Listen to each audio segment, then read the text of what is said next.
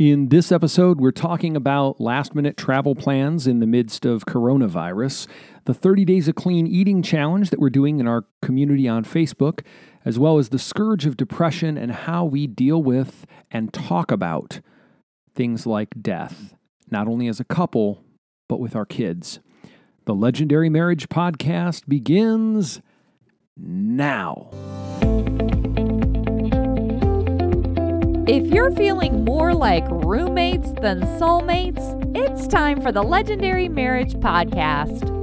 Every couple wants to have a great marriage, but the trials and challenges of life pull us in different directions. But you can have a legendary marriage filled with passion, fun, and adventure together. That's why each week we share stories and ideas about building a life, a love, and a legacy together. And at the end of every episode, we challenge you to find a time with your spouse to build more intimacy and connection by having conversations that matter. Welcome to the show. This is episode 169. We're your hosts, Danielle and Justin Williams. Hey. Hey, we've been apart Hey, stranger. for the last, 5 days? Yeah, 4 days. We've been functioning. It was kind of funny. Like when we sat down to do this podcast, I'm like, oh, yes, I have to consider another human being. Interesting. So, yeah. You've been out of town. Yeah.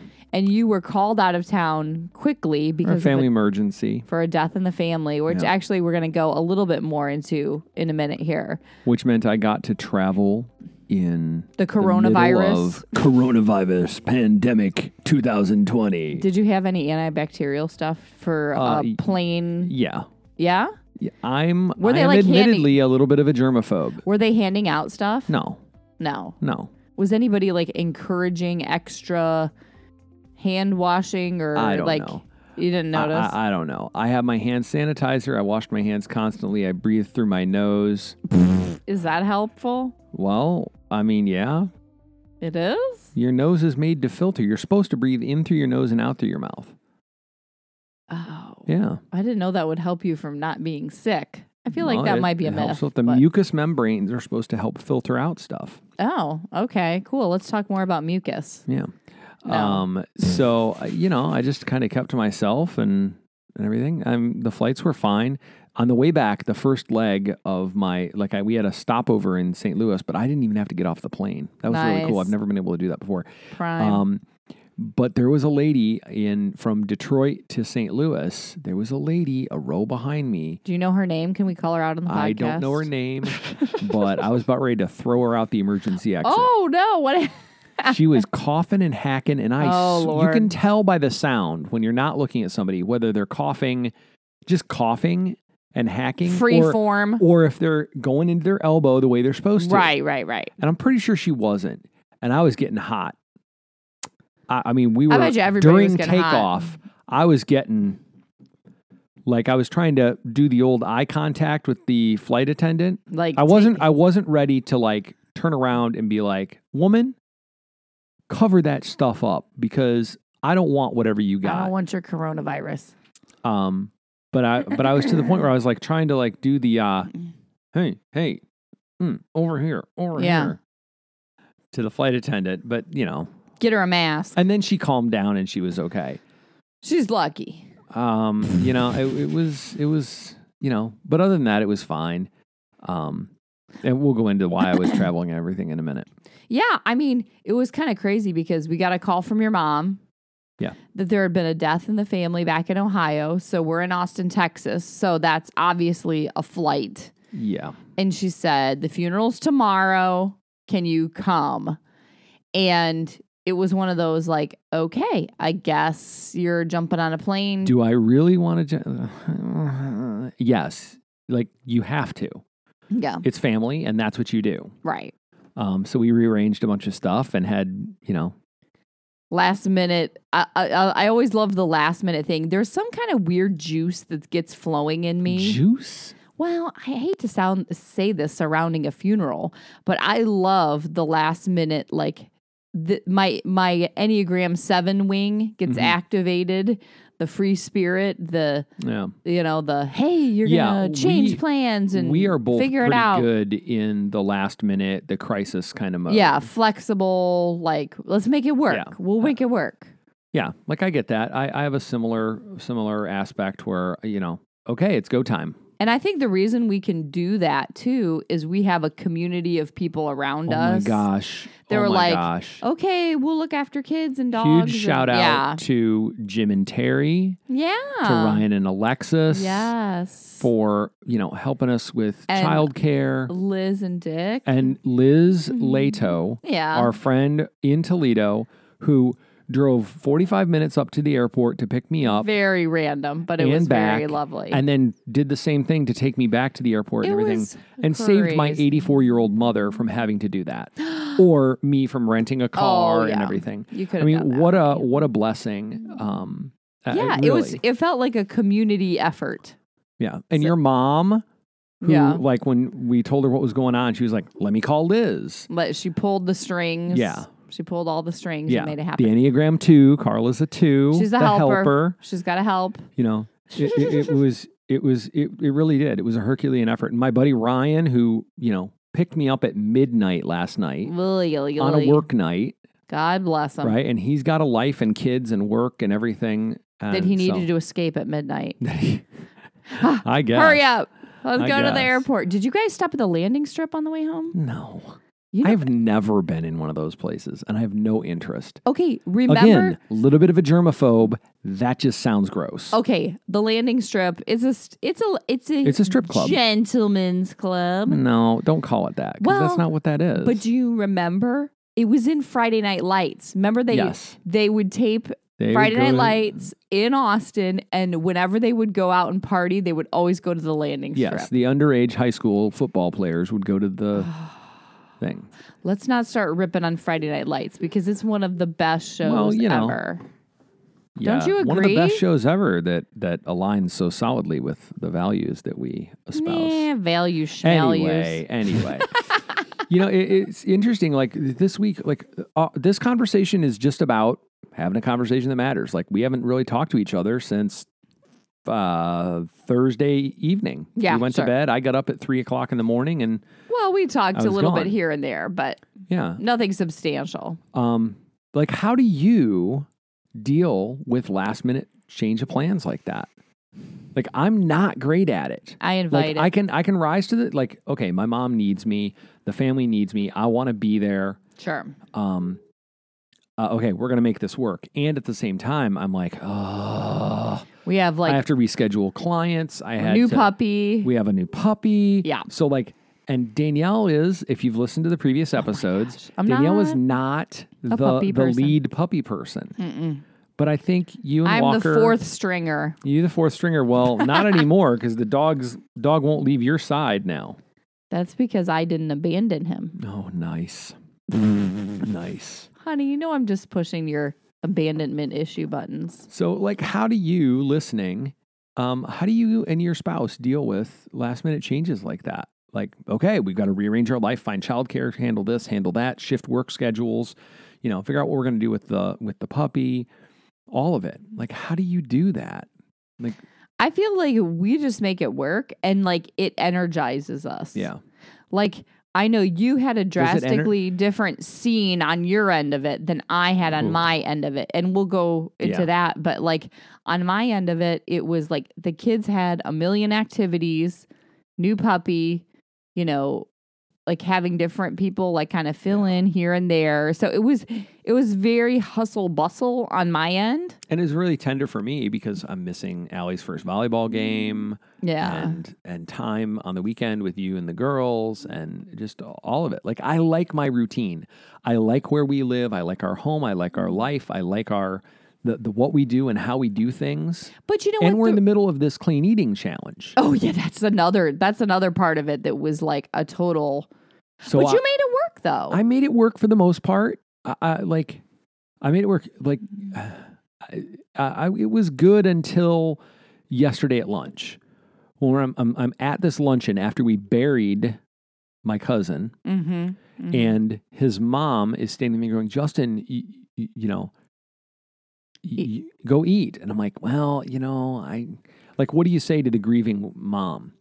No, my is this clean gluten-free? eating challenge precludes me from eating the lasagna meal. Does it have and cheese we're Italian. in We're an it? Italian family. Oh, Precludes that me would have from been eating. like, I don't love you. Exactly. I am not accepting your love. It would have been like spitting in her face. So I had a little tiny piece of lasagna, which is whatever, and a salad, and like, okay, whatever. You were texting me about it, and like, honey, please do not give this a second thought. I'm just being fully transparent about it. Oh, it sure, wasn't about sure. me getting by permission or something. Getting permission or confessing no. or anything. It was just there. It is.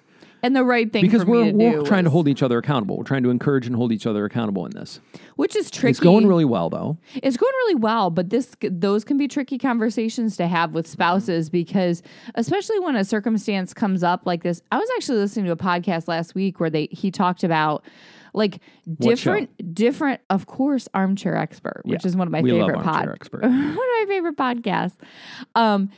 He talked about how different situations call for different protocols. So it's like the health protocol that you carry near and dear at home on your general day-to-day, like 7 days a week, that protocol does not travel with you when you travel. You have to make an adjusted protocol because it's not going to be the same. So you're staying. I tend to be an all or nothing. I understand that, but it's and like so you're in a hotel. It was a huge victory You're in a different city. You're at your mom's house. Yeah. You're traveling 24/7. It's like you have to change the bar. Yeah. Because otherwise, everything is going to be a massive disappointment and failure. And yet that's not doable. Because what the risk is there is like, you're like, oh, I failed. Oh, like the whole thing's a failure. I'm a failure. And then when you come home, that comes with you. Well, I go the same outcome, but a different direction. It's screw it. Like, there's no way I'm going to make this work.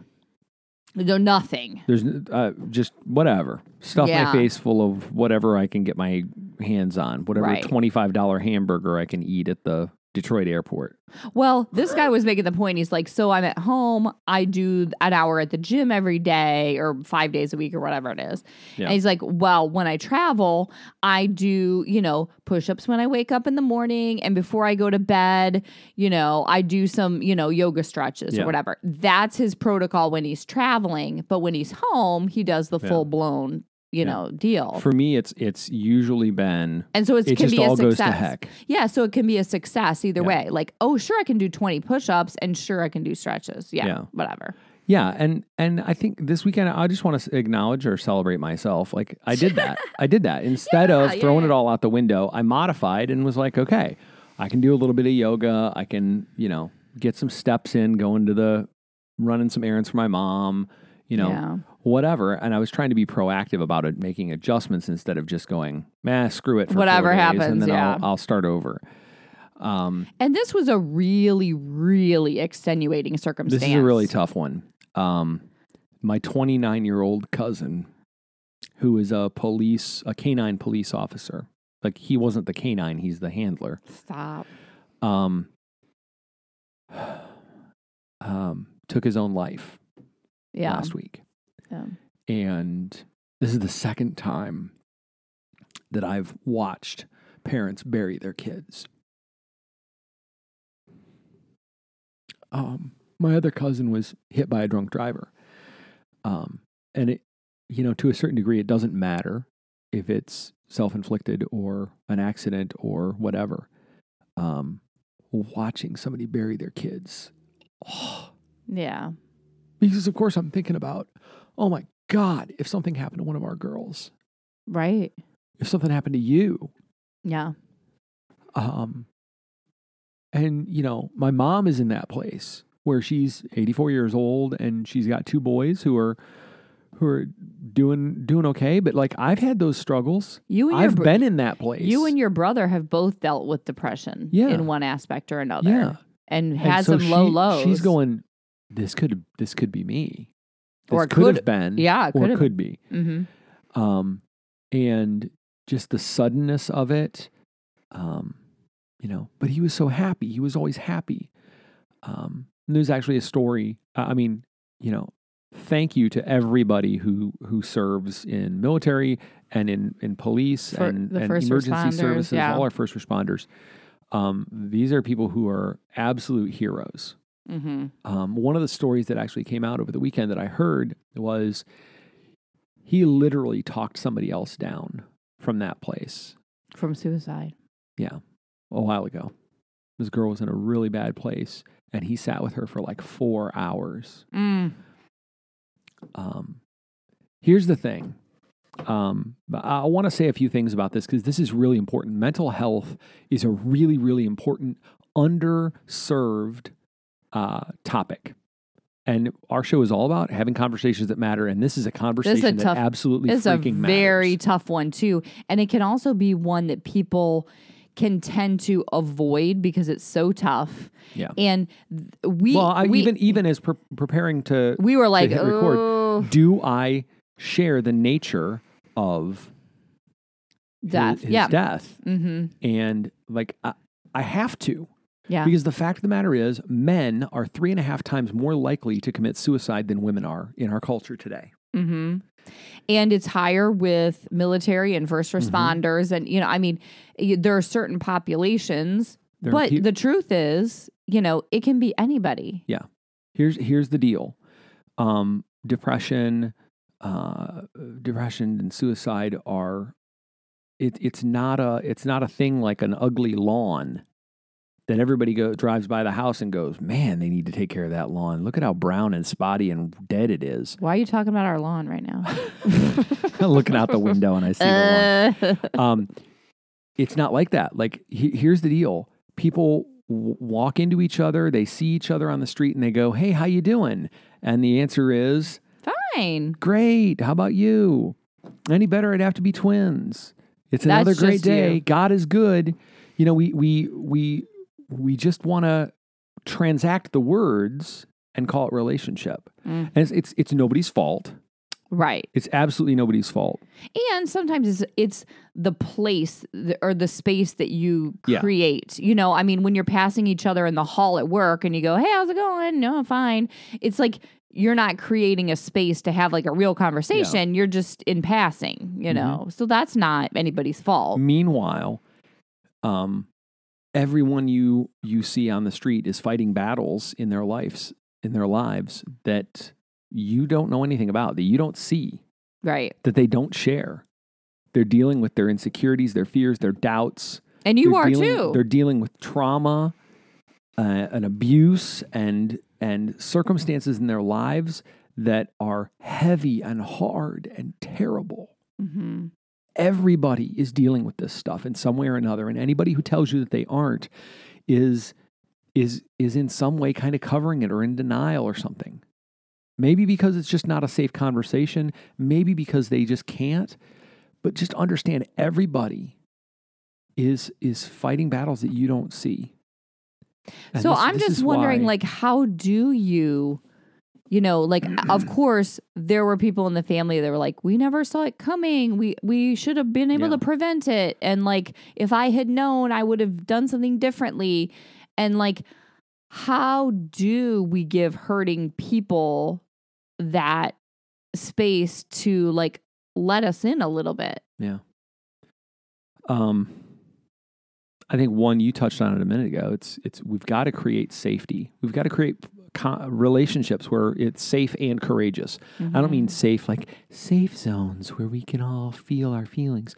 I mean like safe and courageous conversations where we're fully present, where we listen well, where we ask powerful questions, rather than getting into the details about who said what and what kind of tie they were wearing. But what's or important gossip about or it? weather or, whatever. Yeah. Like really getting into, hey, what's going on in your life? Tell me about the good, the bad, the ugly. Like, I want to know. Not just some topic you read in the news or something. And have a cup of coffee or have a beer or just go for a run with a buddy or hang out with your spouse and do the check-in that we talk about all the time. Like, this is one of those things. Like, what's going on in our lives is impacting our heads, our hearts, our souls. And And every time we have an opportunity to have a conversation like that, it's worth it. And I want to say for anybody, not just people who have depression or trauma or anything else, like it's on us as human beings to create a life where we have friends and family and community around us that we do feel comfortable enough and close enough that we can share things with, because when you're in that low place, you're not like, oh, let's go out and, meet great new friends. And, you're not in that place. You just, the natural drift is like you turn inward more and more and more and more instead of reaching out. And if you don't have those people in place already, it's way more difficult. But if you have those people in the good times, they're still there when you're in your low lows. And it's about investing in those relationships so that when the crisis comes, because all crises come, like nobody has a perfect life. Yeah. When the crisis comes, you can go help. Yeah. Because that's about all you've got. Like I've been in that place at the absolute bottom, feeling like you're wearing cement shoes, drowning in grief and insecurity and fear and you just doubt want it to stop and everything, and all you want to do is stop drowning. Yeah. And people lash out from that place.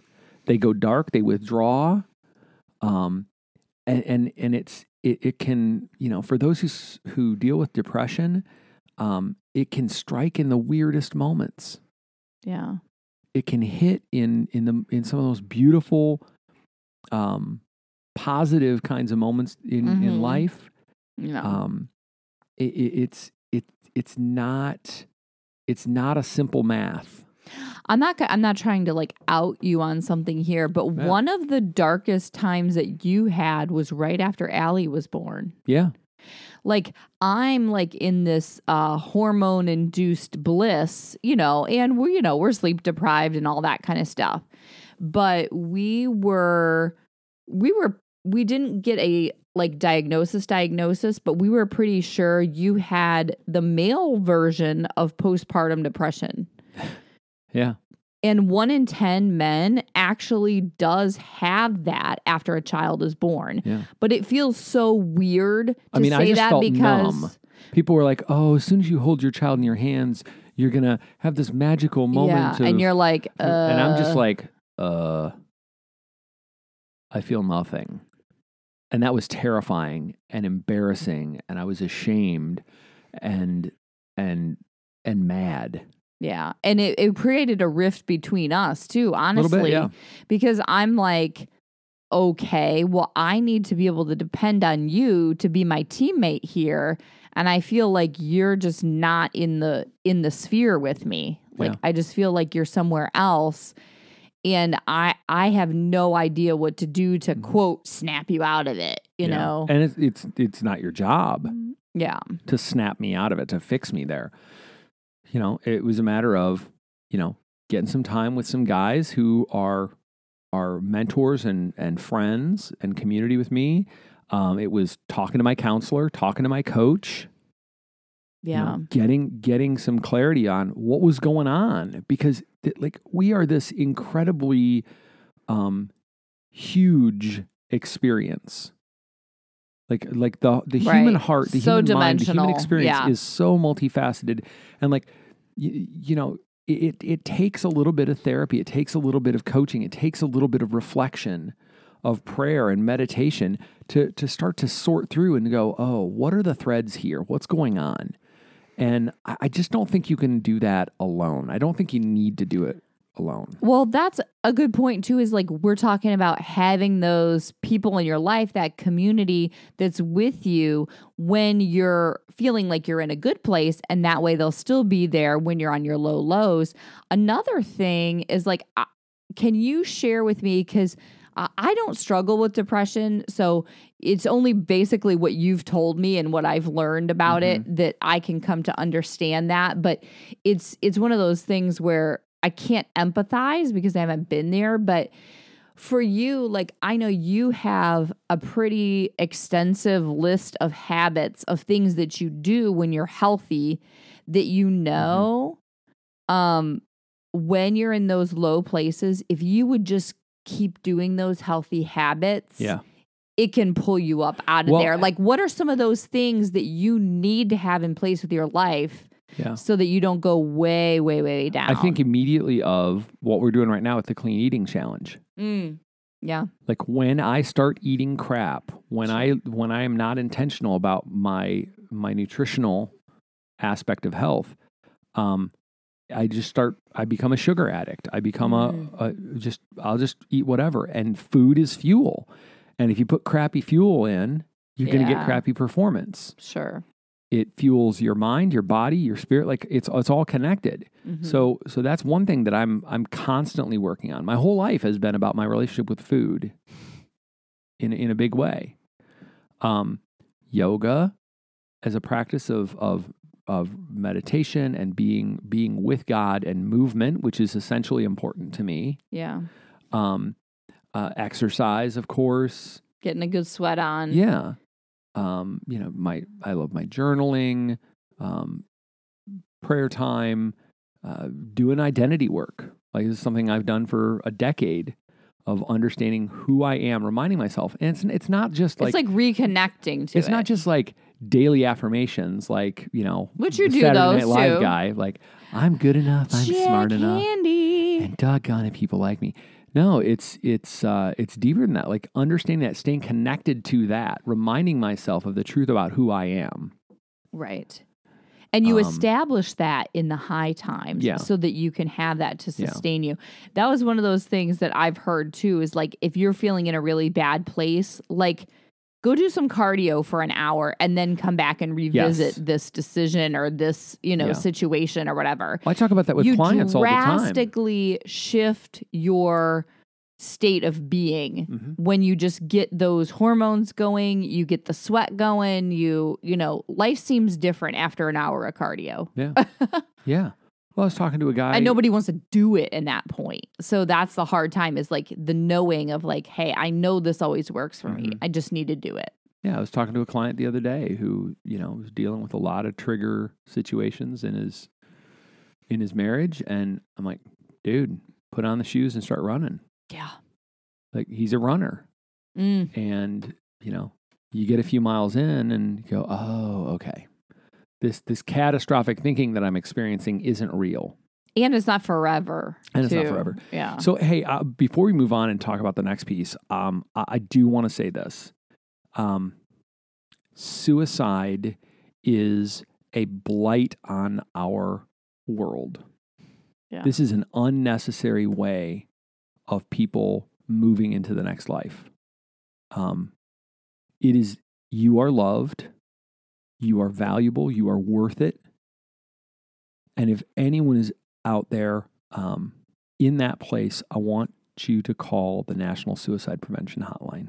Okay, it's 1-800-273-8255. We'll put it in the show notes as well. Get a good counselor. Work with a good coach. Not just when you're feeling bad, but doing the kind of growth work that we talk about all the time with clients is essential to this, so that when the crisis comes, when the cloud of depression comes, we have tools and skills and support to stand in it. I think one of the most dangerous things we can do, as whether we're the person that's, in that low place, or we're family or friends or whatever, I think one of the most dangerous things we can do is try to avoid it or not denial. Talk about it. Yeah, that kind of thing. It's like the consequences they're eternal. Yeah. If you decide not to have that conversation because it's awkward or whatever. And so, we faced this in a different way on Thursday when the kids got home. Like, do we tell them what's going on or do we not? Like, all the plans for the weekend are out the window. Dad's headed out for 4 days. Why can't we go? Why does Dad get to go on a trip and everything? What do we tell him and what do we not? And we really had to think about it, had to pray about it. And, it just comes down to this. I think it's important. Our kids are 5 and 8 years old. And as hard as it is to go, well, you're my cousin, who is your cousin twice removed or whatever, yeah, I know. Died and he took his own life, was a powerful opportunity to have conversation with them. Yeah. It's a risk, to be sure. And it's scary as a parent to talk about death with your kids. And, I came from a very pragmatic background. My parents were, my mom, my dad were always just kind of like, death is a part of life. Mm-hmm. We had pets that died. We had relatives that died when I was young. Death is a part of life. And this is what our faith speaks to that. Right. And how we choose to believe about it, how we honor it, and how we grieve it. Yeah. And it of course, they were very shocked by it, but also, we didn't share all the nitty gritty of we're just like, okay, we share what we thought they could handle. Yeah. And they had questions for sure, but that's where the connection happens, and we told them, if you would ever feel like doing that, you have ever to in talk that place, to us or please talk to us, talk to friends, grandma teachers, and grandpa, talk to a teacher, talk to a friend, whatever. We will find a way to make sure that we get the help that you need, that you're comfortable with, that helps you, because you are loved, you are worth it, you are not alone, no matter what comes. Yeah. And it was a powerful conversation with them. Well, it was short. It was very tender. It was very tender. Yeah. And, we kept it very short. But it was a powerful conversation. But you know what? In you being gone, I know it was kind of strange because you were with extended family that you don't always connect with. But I was given a unique opportunity. Yeah. To become a full-fledged #1 top dog mom. Yes. I even had to take our Danielle new puppy to the vet. Alpha. I had to take him to the vet. And I think it was interesting when you came home, because you're definitely the top dog, that he wanted to stand with me. And he was kind of like, I don't know about this guy anymore. You're pretty great. So he might be my new best friend. So how you feel about that? I think that's great. I think that's great. And I could have called it when we first got him. That's the story. That's the story that happens, right? The kids want the dog. The mom and dad are like, I don't know. The kids say, oh, we're going to take care of him. We'll take care of him. It'll be great. All right, but it's your dog. You do that. And then, the mom falls in love with the dog and they become best friends. And then we make a movie about it. Yeah. We'll see. That is still yet to be determined, but. Yeah. All right. And now the Talk About It segment of the show. Each week we challenge you to set a time with your spouse to have a conversation that matters. Okay, this can be a tough one. Have you ever been in a really, really low place? Share that with your spouse. Yeah. How'd you get there? How'd you find your way out? Yeah, it's a great conversation. Oh my gosh. Yes. All right. That's it for today's show. We've started the conversation here. We hope you'll join us over in our free community on Facebook. You can find us at legendarymarriage.com/community. All right. Thanks for listening to this episode of the Legendary Marriage Podcast. This is Danielle and Justin reminding you, don't settle for an ordinary marriage. Make yours legendary.